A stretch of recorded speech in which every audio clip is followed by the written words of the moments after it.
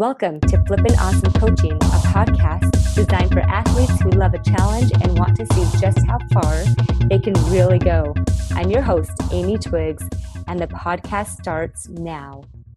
Okay, so we have Rebecca Moore joining us today for our podcast, and I'm so excited because I just have to give a brief little background on how I met you. I was at a camp this last summer for athletes, and Rebecca was I was taking care of the sports performance side of it, as far as the clinics and the trainings that way, and Rebecca was taking care of all the health and nutrition, and she's a nutritionist, a dietitian, is that right? Yes. for athletic teams at LSU. So I'm going to let Rebecca, we are so glad you're here, and I'm so glad that she's willing to do this for us because she has so much great information to share with us. So I'm going to let her introduce herself, and we will go from there. Does that sound good? Perfect. Yes. No, thanks for having me. So yes, background on me, I'm from Iowa originally, so I'm a Midwest girl. But then I lived in Utah for 6 years. So I did my undergrad at Southern Utah University, got a major in nutrition, minor in chemistry. And then I did my master's up at the University of Utah in Salt Lake City. And I got a master's degree in dietetics with an emphasis in sports. So still did all of my, clinical rotations and all that, but then got to do some sports on top of that. And then after I finally graduated, I did a year-long fellowship at the University of Kansas. So I was a full-blown dietitian, but just kind of getting experience for a year. At the time, they only had one full-time dietitian there, though. So I actually had half the athletes as like my first ever job. That's so great. I was a little crazy, but it was really good. Just kind of throw me in the deep end. It's the best way to learn. Yeah. And then for a year and a half now, I've been one of the full-time sports dietitians at LSU. So that encompasses a lot. We have fueling stations that we run. We're ordering meals for athletes. Whenever they travel, we're kind of writing menus as far as, okay, this is what you can order off of. Doing a whole lot of individual consults. So that can look like anything from just meeting the new freshmen and making sure that they're figuring out how to feed themselves now that mom is not cooking, all the way up to really super detailed meal plans as far as like, okay, on a workout day, this is what you should be doing. On an off day, this is what you should be doing. I do some of the body composition testing. So we have something called a DEXA machine at LSU that measures not only body fat percentage, but also bone mineral density. So just how strong your bones are. And that's obviously very important, particularly for some of our female sports. So I do some of that testing and then meeting with athletes and kind of saying, okay, here are your numbers. And then this is kind of what's telling us. And on my end, what you should be doing, and then communicating with the strength coach and the, actual sport coach on kind of getting the best care for that athlete. Yeah. Lots of one-on-one consults. Like I said, I have 6 of my own teams that I'm in charge of. So I do gymnastics, which is what my sport was. And then the whole track and field and cross country team, which feels like having 4 sports, but it's really 1. And then I have women's golf, men's golf, indoor volleyball, and beach volleyball. And then I help with football because everybody helps with football. There's enough for them. The SEC. They need help, right? Those football players? There's just a whole lot of them. I used to have a shirt that said if gymnastics was easy, we call it football, but don't tell the football players I said. No, I won't wear that anytime soon. I'm not big enough to wear that shirt. That's true. You're pretty short and little. Yeah. I remember I always felt so proud wearing that around my football player friends, but it's one of those younger days when you don't feel like you have this nerve that sometimes you just don't have anymore when you're older. But yeah. Okay, so awesome. I'm super excited. You have so much going on, and I'm not quite sure everything that I want to focus on, but it will just flow well. Yeah. But one of the things that I was telling you, I heard this week is that a lot of people will set these goals, and I'm sure athletes do too, as far as their performance levels. They have these goals, and typically they last about 2 weeks. Like the adrenaline high, the excitement of the goal lasts about 2 weeks, and then it starts to slip a little bit. And then as it slips, we get that compound effect where everything just kind of starts like, wait, what happened?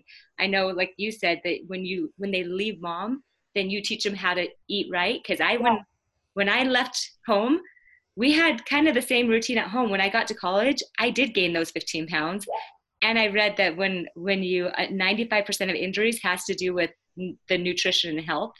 that in college sports. And so I did tear my ACL my freshman year. And looking back, when I read that report, I thought, oh my gosh, that makes so much sense. My body wasn't used to having all this extra weight on it. Yeah. Right. So tell me, I just threw a lot at you. How about if we go with the idea that after 2 weeks, you kind of have a tendency to start being like, all right, that goal is a little bit big. Maybe I don't really want to do all that. I'm good enough. I mean, I can play at this minimum baseline level and everybody's happy with that. What are your thoughts on that nutrition? So finding things to measure and to pay attention to is super important for that. Because you're right, if it's, an athlete or if it's just an individual who's maybe they're working on leaning out, maybe they're wanting increased energy levels, whatever their kind of big goal is, you got to notice a difference to get buy-in. So that's one thing for me as a dietitian, especially working with, 18, 19-year-olds. If they come to me and I have them go through kind of like a typical day in the life of food-wise. And sometimes I write that down and I'm like, oh my gosh, can I change it all right now? But you can't. So I try to pick something that I know that they're going to see a fairly immediate result, because then they start getting that buy-in, oh my gosh. Some traction. You might know what she's talking about. This might help me. And then the other thing what are some of those things that you offer that might give some traction right away, where they feel like, hey, this is actually working, I'm feeling more energy? Yeah. Honestly, two of the biggest things that I see, with some of my lean out people who have very little nutritional background and just haven't been educated yet, sugary drinks and nighttime snacking. Those are two of the biggest, most recurring themes, that if I can really help them tackle those right away, if they're drinking a giant Starbucks caramel macchiato in the morning and then Powerade throughout the day because someone told them that was necessary to be an athlete, and then juice at supper and all this stuff, and then if they're getting to college and maybe they're starting to drink some, if you can cut that out and get them back to pretty much water, milk, sometimes some Crystal Light here and there, because I know water gets boring, you can see a massive difference in 2 to 3 weeks. And then they come back and they're generally a little bit more willing to tackle some other part of their diet that they need to work on. When I say the word diet, I just mean what you eat. Diet to me is not okay, I'm going to do Atkins. Diet is simply what you eat. So everybody's different to that word. That word diet is such a scary word to people. I'm like, it just means your food plan. What do you eat today? That's a diet. Right. Yeah. So find something that's measurable. Okay. So maybe, your big goal is in the new year is to lose 10 pounds or whatever it is. You may not immediately see a change on the scale, right? So find other things. Some people will do circumference measurements. Some people will do, just a general jotting down in their notebook of okay, what did my energy levels feel like this afternoon? They used to crash and now they're feeling better. How is your sleep? Sometimes when you start eating better, you start sleeping better. Those two things are very, very correlated.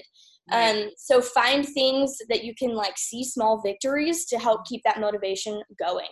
I mentioned kind of the scale not going down, especially a lot of times people will on their health journeys, they try to start eating better and they start working out at the same time. If you're gaining muscle, your scale weight might not be going down, but your body composition is getting better. I see this that's one reason I love doing those DEXA scans on my athletes, because most of my coaches are pretty good now, but I still, you run across the people that are super old school and they just care about weight and they don't even, body composition isn't really in their normal vocabulary that they're used to thinking about.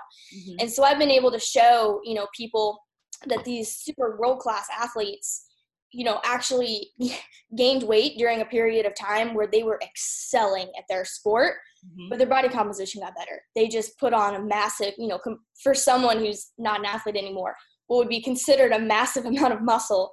And sometimes they'll lose a little bit of fat mass too at the same time. But obviously the scale is not telling us that. So find other ways of measuring it besides just a weight. Okay. And then another thing I would say, don't weigh yourself more than once a week. I meet all these people that step on the scale every single morning, and there's so much that affects weight, whether it's, your hydration level, not to be graphic, but the last time you went to the bathroom, if you're constipated, you're going to be up 3 or 4 pounds compared to where you normally are. For women, time of the month. So don't let that be your end all be all, and don't weigh yourself more than once a week, because otherwise you're just going to get frustrated. You want to look at trends and not just like, one day's higher, one day's lower. Okay. Yeah, that's interesting. I actually tell my moms to step on the scale every single day, only because the scale means nothing and the number on it means nothing. I just want to see where their thoughts are, because if they think that they're not good enough as a person because of the number on the scale, then what does that have to do in every area of their life? So I totally see what you're saying, the once a week, because your body does fluctuate with all these other things, and because I work more on the mind of it, I want the mind is about them as a person, as a human. So I totally see both of it. It depends on what you're looking at, but I love that. I have a couple of questions now. What you were saying. You said number one, well, two questions here. Number one, that two of the ways to get traction right away is to look at what you're drinking throughout the day, and that we have this idea that you should be drinking these sports drinks to be an athlete. You should be having all these electrolyte replacement drinks. Yeah. And when you said to kind of try to move it to water and a little bit of milk every once in a while, number one, there's these shoulds that people have, that they have these myths that if you are an athlete, you should be doing this and this and this, which sometimes I don't know that we can always assume that works for every athlete. I mean, there's definitely some sports that are more aerobic than anaerobic, and so absolutely need those replacements. But when you said a little bit of milk, I wondered about the dairy products. Is that a factor? I've heard, this is all like hearsay from people, nutritionists that I've had, that there's different concepts. As far as dairy goes, dairy products, does that tend to be a problem too? When you said a little bit of milk, sometimes I just was curious. Honestly, it depends on the person. Right. So if you tolerate dairy well, go ahead. Yeah. It depends on, again, what your goals are in the individual athlete. So if you tolerate dairy well, and you're just trying to maintain, or especially if you're trying to gain weight, I'm all about drinking milk, because at that point I want you drinking healthy calories. So I have some athletes who drink whole milk multiple times a day, and I love that for them. If you're trying to lean out, you might not want to be drinking milk all the time. And then obviously I have those athletes who are either lactose intolerant or dairy, allergies, that obviously we're avoiding all of this. But no, in general, I'm totally fine with that. Just for general population, and you kind of asked me to gear towards, people with New Year's resolutions, all those types of things. For an adult, I wouldn't have that as like an everyday thing. There's a lot of other ways that you can get calcium sources, and as long as your bone density is in a good place, you don't need to be consuming a ton of calcium. Tell us a couple other calcium sources. Just besides dairy. So that's the one that you're going to absorb it from the best. Honestly, like sardines is a source because of the little tiny bones that are in there, but most people aren't going to have that. So if you are, there's so many fortified foods though now. So you can get orange juice fortified with calcium. You can get, the soy milks, the almond milks, all those types of things are generally fortified at this point. Okay. So if you're using a dairy alternative, you're pretty much going to reach your calcium goals. Okay, I was curious about that. The other attraction you said is nighttime snacking. I remember when I was an athlete, that was one of the things my nutritionist told me. She goes, stop eating Lucky Charms at 9 o'clock at night. I'm like, but I love Lucky Charms. I never had these growing up. These are the best things. I didn't even know what Lucky Charms were until I got to college. And they had these, containers. I would take 3 bowls into my room with a little container. Oh, yeah. And I would just have my 3 bowls of Lucky Charms. And I was honest. I would write it on my food log. Yeah. Like, hey, we have a problem with your nighttime snacking. And it was the Lucky Charms. Yeah. So you said that was one of the other big things if you want to gain traction, right? Yeah. So people who are trying to lean out, if anyone ever tries to tell you that eating late at night makes you gain weight, that's actually false. Okay. It's about overall calories. But at nighttime is generally when people are home, food is available, and they're doing something mindless, whether it's watching a movie or you've got Netflix on, or even just like reading a book or studying. So people's habits are generally to grab the entire bag of whatever they're snacking on and put it next to them. And then they just do this. And before they know it, the whole bag of chips are gone. So if you're working on leaning out, what I usually tell my athletes, you got to figure out when you're actually hungry and when you're just bored. So if you're actually hungry, I want you to eat a snack. You should never be feeling hunger and just like ignoring that, okay? That is not going to lead to success. So if you're actually hungry, you're working on leaning out, I usually recommend, a small protein-rich snack, because that's going to fill you up and it's going to keep you full, okay? So tell us a few of those, because people think that means meat. Yeah. And I don't think not necessarily. So some of my athletes will do like turkey roll-ups, or they'll do like ham with pickles. like a little container of Greek yogurt is great. Hard-boiled eggs is a great one that my athletes sometimes will prep ahead of time and like to keep in their fridge. Beef jerky or like a turkey jerky. So those are all good, like portion controlled, high protein snacks that you could have in the evenings. And then I have those athletes. Yeah, pardon? Are there any vegetables that have protein in them that you feel like, hey, if you're not, no, there's no vegetables. Okay, what about like beans? They could have something. Yeah, right? No, absolutely. So if you have someone who's a vegetarian, you can obviously adjust that. You can have a soy yogurt. You can do, all sorts of, they have really great vegan protein powders now that you can stir into, a non-dairy based yogurt. You can do things like that. Okay. I don't have very many vegetarian athletes. Okay. Which is helpful because it's what they need to be eating already is kind of difficult to just get it all in. And so when you start restricting whole food groups, nothing against being a vegetarian. But for my athletes, it can be a challenge. Most of my athletes will at least eat fish and eggs. Okay. So that's helpful to get their protein sources because their needs are so high. But then the other side of that nighttime snacking, some people just need that hand-to-mouth action. And so at that point, I recommend a different kind of approach. So find something that you can do this a lot without a ton of calories. So that's when, your raw veggies are a great option. The air popped popcorn, things like that, to some degree, those like little pretzel thins, things like that. Still you want to portion it out and not just grab the whole bag, but you get to prolong the snack experience, if that makes any sense. Yes. Well, and I think especially athletes who are up late at night trying to get the studying in because their daytime is so full. They have the classes and they have workout, and then there's just this window of time to get all the studying done. And I know that when I was an athlete, I just wanted to stay awake, and so I would eat to keep myself awake. So that wasn't necessarily because I needed it. Like you said, the difference between boredom or you just have to stay awake or you're actually hungry, they're all very different. So I like that you can decide, hey, if I'm bored, maybe I just need something that's like veggies to in my habitual hand to mouth kind of action. Absolutely. Love it. Do you find that the seasonal, like we're a season of winter right now, do you find that it's a little bit, there's like that whole idea that when it's a little bit darker outside, you want to stay in with the comfort foods, and it's a little bit harder to get the sunlight and the energy up if you're during the winter months? Has that been a problem at all, or what do you suggest? Well, not a ton where I live right now because it doesn't get freezing cold. It does get dark and dreary though. It just rains all the time on us instead of getting snow down here in Baton Rouge. But I think you just have to get creative. So you're right. In the winter times, people are generally a little less motivated for multiple reasons. One, you get a little bit of that seasonal depression just because, it's dark and it's cold. And also you're a little bit, this sounds very vain, but you're further away from summer clothing. Yes. Okay? Yes, and that's a motivating factor for some people. It's January. They're like, I don't have to have a swimsuit on until June. Like, I'm going to sit here and I'm going to, eat whatever their favorite thing is. Yeah. But if you're willing to really commit to it, healthy foods and exercise improve mood so much. So if you can kind of get over that little hump and make it a habit in your life, make it a lifestyle thing that like, okay, every day I've got to move. It's, if it's freezing cold outside, my mom goes and mall walks sometimes when it's really freezing cold because, she doesn't have a gym membership. She'll go like occasionally to the community center and like use their little weight area. Right. But normally her thing is generally, garden work in the summer. And she goes on walks down our road. Well, when it's 5 degrees, that's not going to happen. Right. So, you got to adjust and go find, something else to do. And then as far as just foods that kind of help boost moods, healthy fats.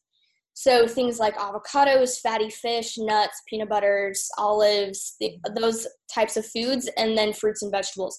So think lots of color and healthy fats. Those generally help with mood boosting. Plus, just like on your side of things, generally, if you're working out and you're eating well, you're going to have a little better self-esteem. Just like, hey, look, I'm taking care of myself. This is awesome. Look at me go. So that generally helps. And then just setting kind of short-term goals instead of big picture, like, ooh, we're 5 months until I need to wear a tank top. Well, yeah. And the idea that you said, like, you can say, today I'm going to try to drink some more water instead of some more juice and Starbucks. I'm going to try to just do this one thing. I can do one thing. Baby goals. Yeah, baby steps. Well, the other thing is we have these sneaky thoughts that are like, I'll start tomorrow. I'm 5 months out. Yes. And I look fine right now with my big sweatshirts and jackets. Nobody knows what my weight is right now, right? Yeah. We have these little thoughts like, I should do this, but I don't really have to right now. Yeah. So it's just like these little sneaky thoughts that pull in and keep us stuck until we're right before summer where we're like, oh, I should have done this. Yeah. And instead, you can just be like, no, I chose to do this because I was comfortable, and it keeps you kind of stuck. Mm-hmm. So if you so two things along those lines. Yeah. I like to have people's goals be completely under their control. So like you were talking about, maybe I'm going to have green tea this morning instead of going to Starbucks. Or maybe, I'm going to make sure that every single lunch and supper this week, I include a vegetable. Like that is totally under your control. Some of the goals that people mostly set, which would be, more weight related. Yes, it's under your control, but also there's a lot of genetics that are going to play into that. So a goal like I'm going to walk for 30 minutes, 3 days a week. You can make that happen. You either do it or you don't. That's totally under your control. Yeah. So those things are good. And then I like to teach my athletes what I call the 90-10 rule. So because I always the 90-10 rule. Okay. 90%, 10%. So I get the questions all the time. Like, how often can I have a cheat meal? That's a favorite question to come ask me. Yeah, it's not about the healthy part. It's like, how often can I do want permission to eat their, Bluebell ice cream is the thing down here. So that's where I came up with my 90-10 rule. So 90% of the time I tell them, you are an elite student athlete and you have to live like it and you have to make disciplined decisions because you have performance goals. You have things you want to accomplish in your life with no regrets and you got to make it happen. So nutrition is part of that commitment. Yeah. And then 10% of the time, food is delicious and meant to be enjoyed. So enjoy it, don't feel guilty about it, and then get right back to your 90%. So that's my big thing, whether I'm working with, a non-athlete on just weight loss, feeling better, whatever it is, or especially with my athletes, because they're generally a little bit more type A, which can or cannot be a good thing depending on how far they take it.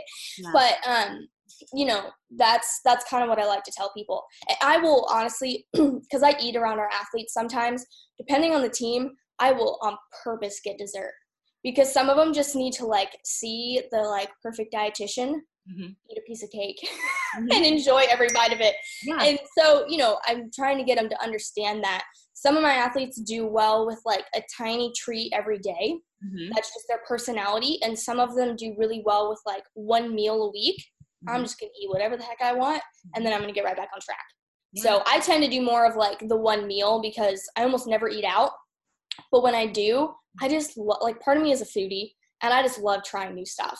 And I live in the South right now, and there's a lot of good food to be tried. So, during the week, I'm meal prepping, I'm eating really well. And then, maybe we've got a birthday dinner for somebody at work. I'm just going to order, and it's going to be great. Well, and the beautiful thing about our brains, this is at least the way I teach, is if you can take control and your power back, saying, no, I am choosing this, and because I'm choosing this, I'm going to enjoy it and have, like you said, no guilt, then we don't feel deprived. When our brain's like, wait, if you're not going to eat that, you better eat as much as you can right now before you stop eating that. Yeah. So then you binge on it instead of saying, you know what, once a week, I'm going to eat whatever I want on that meal and I'm going to enjoy it 100%. Then you don't have that deprivation feeling. And that feeling of I'm something is terribly wrong here and I need something, and you're constantly salivating for the food that you can't wait to eat. Yeah. It's just hey, on Friday night, anything I want, I will eat it on Friday night and enjoy that one meal. Yep. What is it? If you incorporate the 90-10 rule, your goals become sustainable.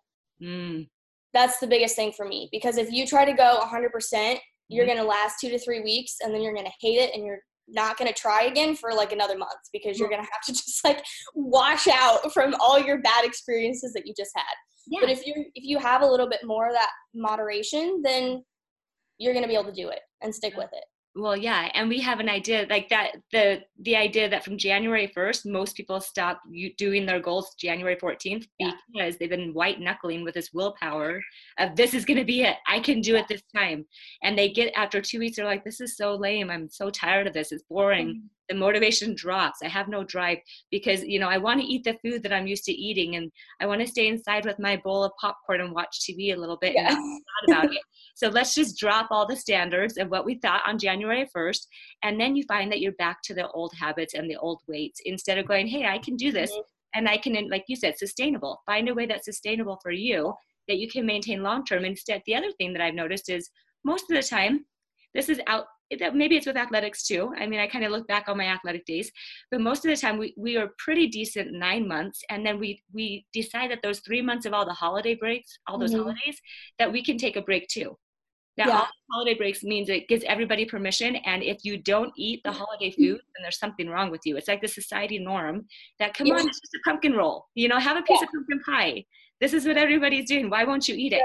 Society also thinks that we're supposed to maintain a certain body type and body look and eat all the desserts you want all the time. So it's kind of this conflicting thing that's really difficult to, you know, manage in our mind sometimes. What do you think about that? As far as the 3 months off, hey, take 3 months off and then get back on the bandwagon, even though there is just what you're saying is sustainable. Let's find a way that you can just make a 12-month plan instead of a 9-month or a 2-week plan. Right.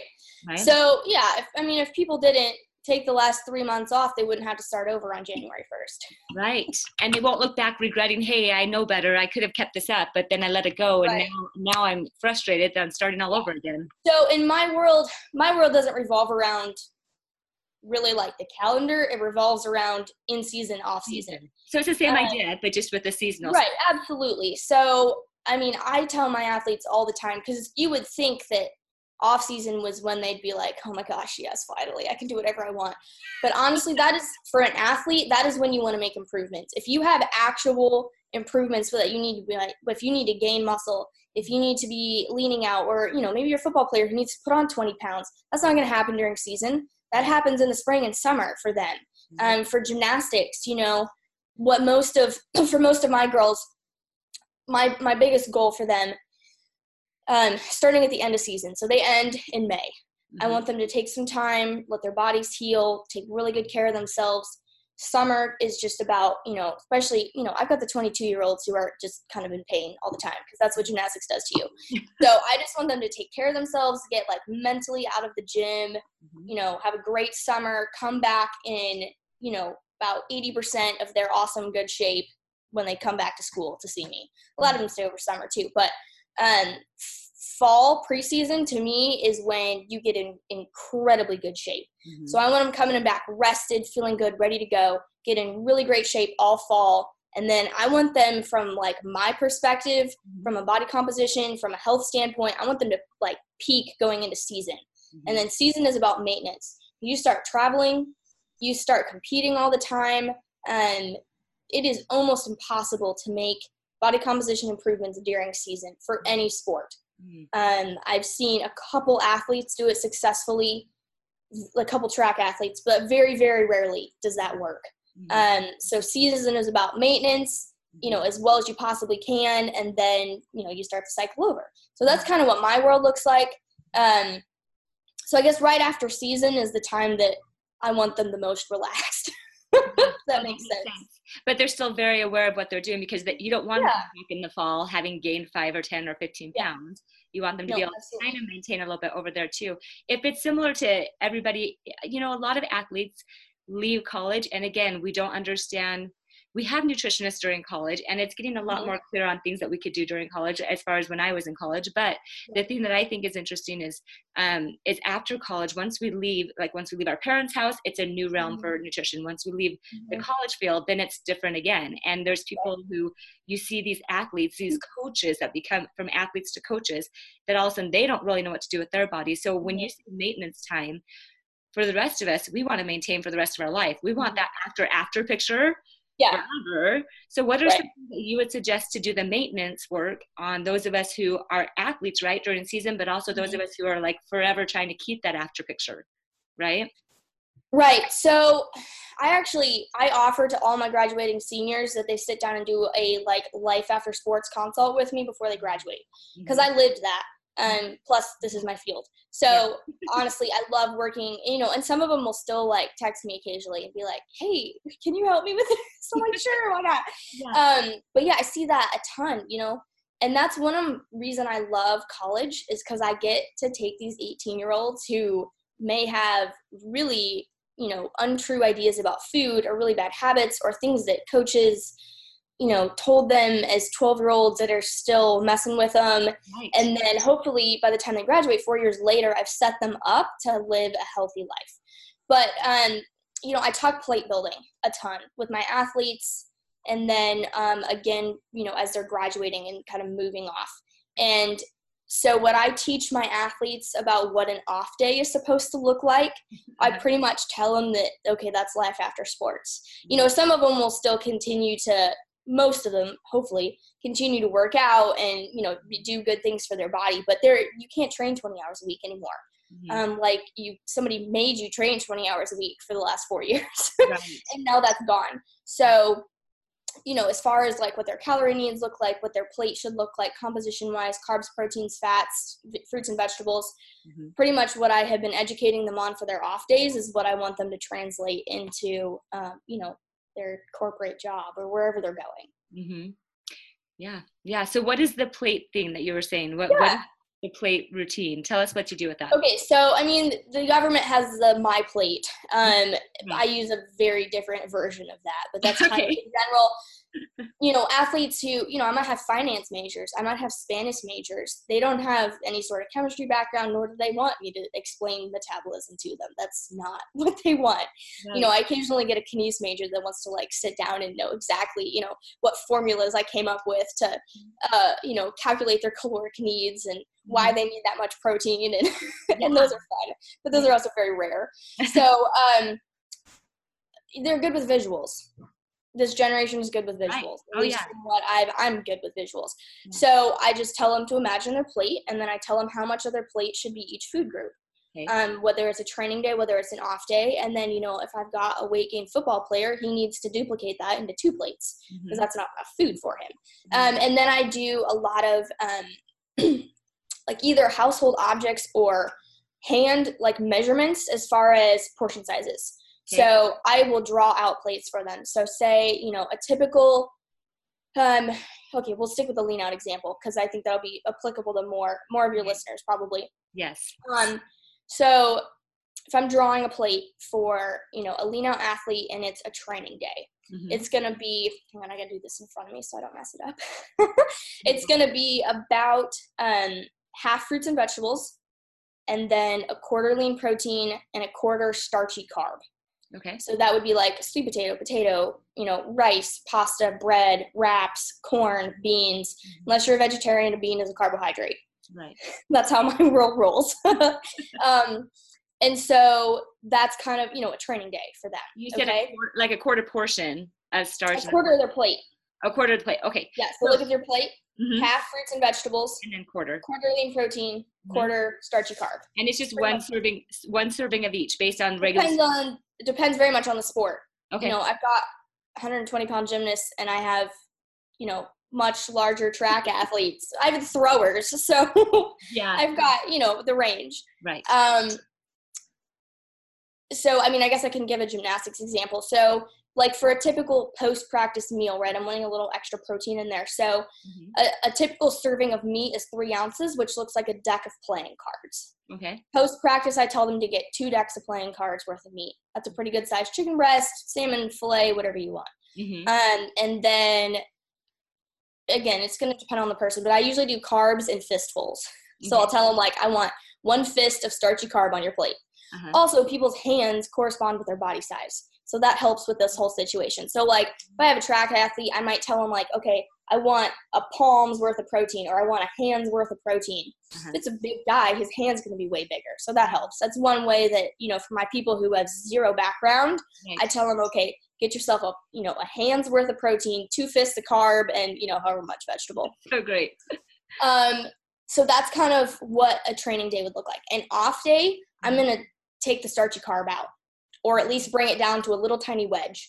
So at that point, their plate is going to be half fruits and vegetables, a decent amount of lean protein, and then like either none or just a little bit of the starchy carb.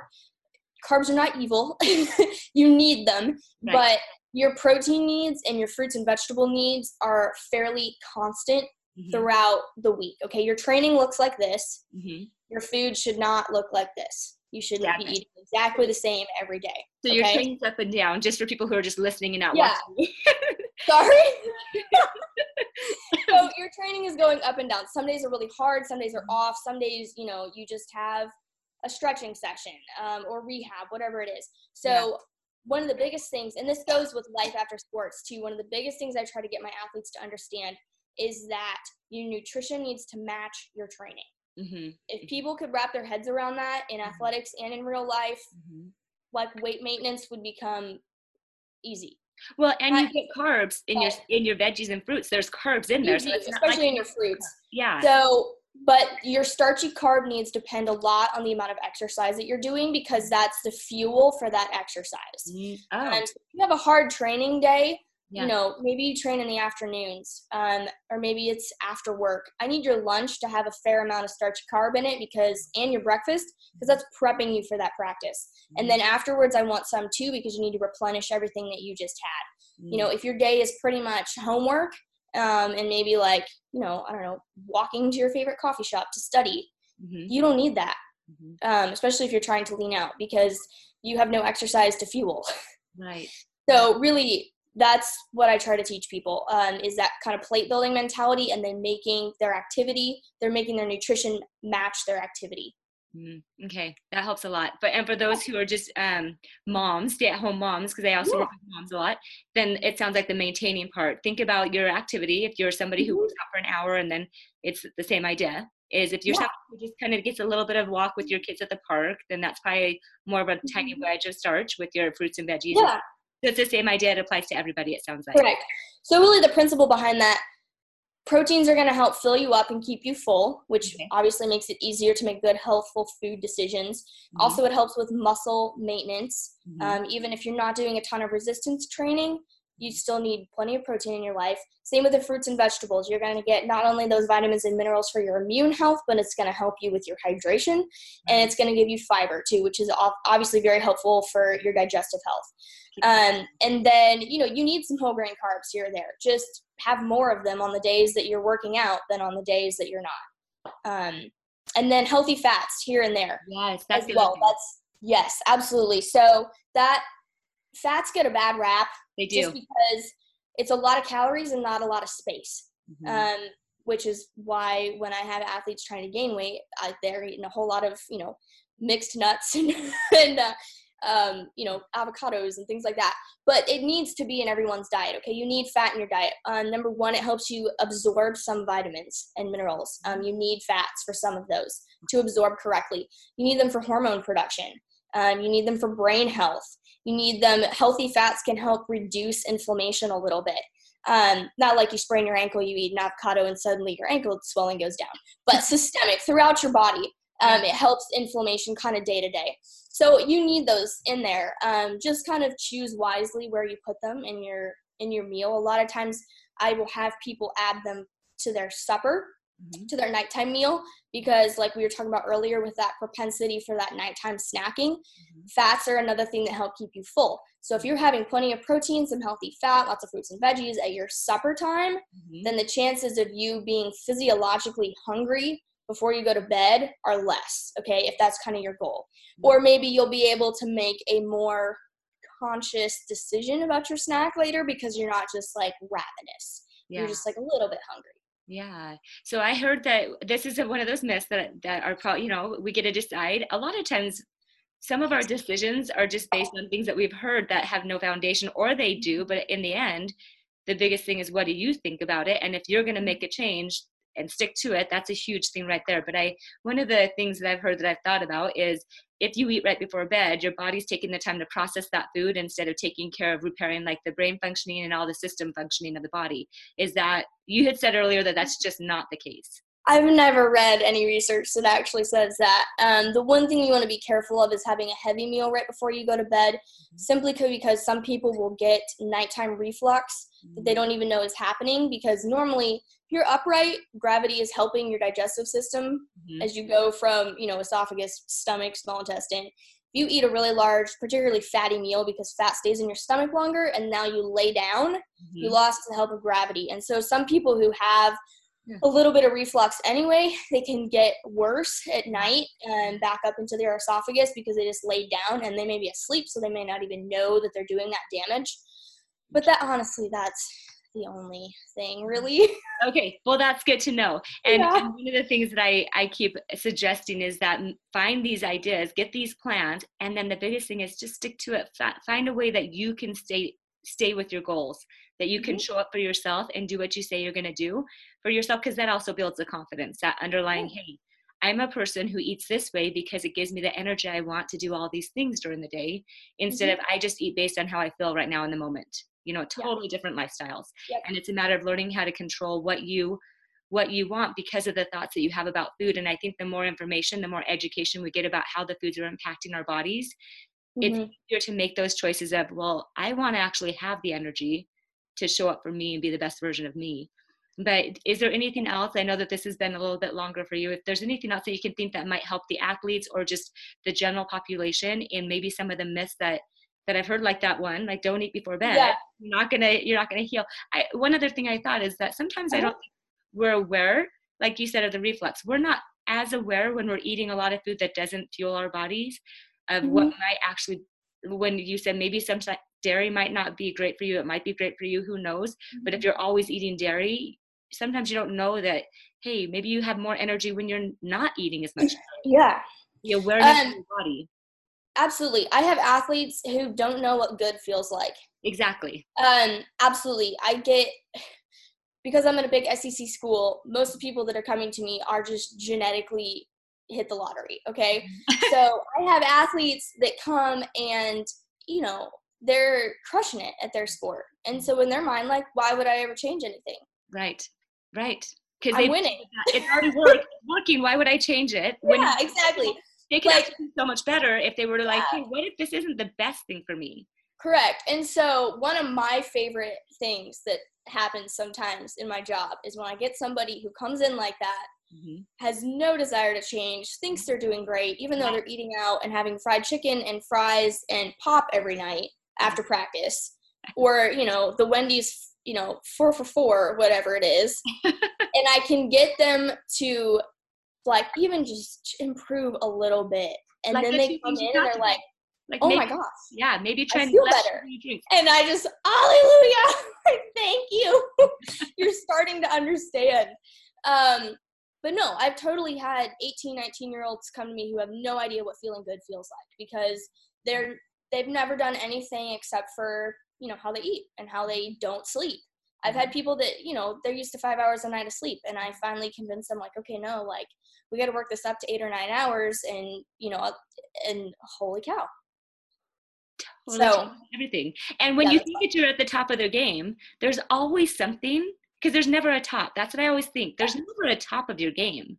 You could be the number one star for years, and there's so much more potential in you than you ever realized, because you're like, well, I'm satisfied here because I'm winning. Why would I do, like we said, why would I do anything different, when it's more of a, what else am I capable of? Not comparing myself to the next guy. It's what more could I do? And if sleep was the one thing that boosted your energy to get you to be an even more competitive athlete nationally and internet, why not?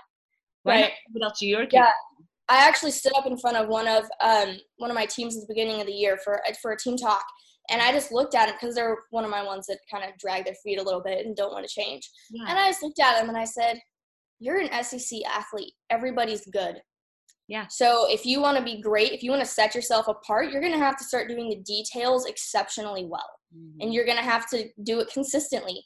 And so, if sleep and hydration and nutrition are things that you're willing to work on and become excellent at, then come work with me, because that's something that can set you apart in, events that are won in tenths of a second. At a high level, you're going to have to do something different and better than the rest of your competition, because you're all incredibly talented at this point. You go to the teams, and if you're on a Division I school, if you're at this certain level, you're not competing against the best. Everybody's the best at that level. And so what's going to set, we call it, as a judge, because I was a USA judge, we call it the separators. What's going to separate you from the one, if you have two beautiful routines how are you going to tell the difference? It's going to be the tiny little separators. Yep, the artistry. the quarter, like the little half tenth things. Yep. So yeah, I love that you use the word excellence. What are you going to do? That you're going to have to become excellent in some of the habits that you create instead of just maintaining what you have. There's some things you're going to have to tweak to not be perfect, like the 90-10 rule that you were saying, but become excellent at the 90-10 rule. Absolutely. So okay, I love it. So I think we're going to close up, but if you have one thing, just one thing that you, hey, this is going to be the one thing that just. Yes, you warned me about this one, so I thought about it. I didn't give you much warning about anything, except for I said, hey, pick one thing that you'd want to share with everybody. Yes. Okay, my one grand tip to help you stick with your goals and succeed is meal prep.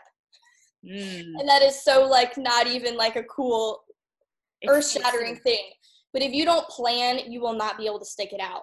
As part of just the lifestyle change that you have to choose to make in your life. You have to, if you get home at night and you don't have anything semi-ready, you're probably going to not eat well. And if you back up even further, you needed to think about the groceries that you needed to buy and then go actually purchase them. And then when you get them in your home, you got to cut up the vegetables so that you're actually going to eat them. You need to, prep your chicken, cook it all at once so it's not raw when you get home and you're starving after work. It's actually cooked and you just need to pop it in the microwave or put it in a pan if you don't like microwaves. Whatever it is. But honestly, my athletes and the other people that I've worked with who meal prep and, whatever that looks like for them, obviously I've got all these, single 18-year-old athletes or, maybe people with families. It looks very different because what an athlete's going to make that's going to last them 5 meals is going to be 1 meal for a family. But, you can make it work. You got to plan ahead and you don't have to meal prep and you will be so much more sustainably successful. I love it. I think that is absolutely, I 100% agree with you. It's all about the preparation if you want to make a change. Thank you. I love it. So if anybody wanted to get a hold of you, Rebecca, how would they do that? Email would be best, honestly. Okay. Do you want me to say it here or do you just want to link it later? Tell it to us right now, and then I'm going to put everything in the show notes. And then, Rebecca, I think you were going to share something with us too that maybe I could give to everybody. Yes, I was going to type that out afterwards so I could kind of summarize what we talked about. Beautiful. We would love it. And then if you guys want the quick tips that Rebecca's going to offer, just go to the show notes, and I will have a link to that, and you can get that directly. And I will also put her contact information on there. But go ahead and tell us how people can get a hold of you. Yeah, so email is Rebecca Sue, so it's REBECCASUE 92, and then it's just at gmail.com. Perfect. And I have an Instagram that I occasionally post like recipes and that kind of stuff on. I do a variety, but it's The More You Know, spelled like my last name, so THEMOORE. The More You Know 92 is my Instagram. And that is one of my big things is the more you know, the better inspiration you'll get for yourself. The more you're willing to understand why your brain and your chemicals and everything works, the more you'll be like, well, then why am I doing this? So Instagram, that's awesome. The More You Know, MOORE for more. That makes sense. It's beautiful. Okay, so hey, I can't take credit. One of my friends came up with that. Well, it would tell him it was brilliant. Totally fits you. Hey, thanks, Rebecca. I love this time with you. I so appreciate that you would take the time to help these athletes and all the moms and dads that parents of athletes. It makes a difference for the athletes if you know what's going to help them too. I didn't have parents that knew those things. Granted, my parents, they were amazing. And luckily we didn't have a lot of food options growing up. So I wasn't just overeating till I got to college. Then it was a craziness. But I think that all this information is pertainable to everybody. So thank you, Rebecca. I really appreciate your time. You're welcome. Hey, we'll hopefully get you on here again sometime. Okay. Hey, bye, Rebecca. Bye. Hey, thanks for joining me today. If you enjoyed listening or have questions about something you heard on this podcast, go to Flippin' Awesome Coaching to get your questions answered. Thanks for sharing this episode with your friends. Have a flippin' awesome week. Bye.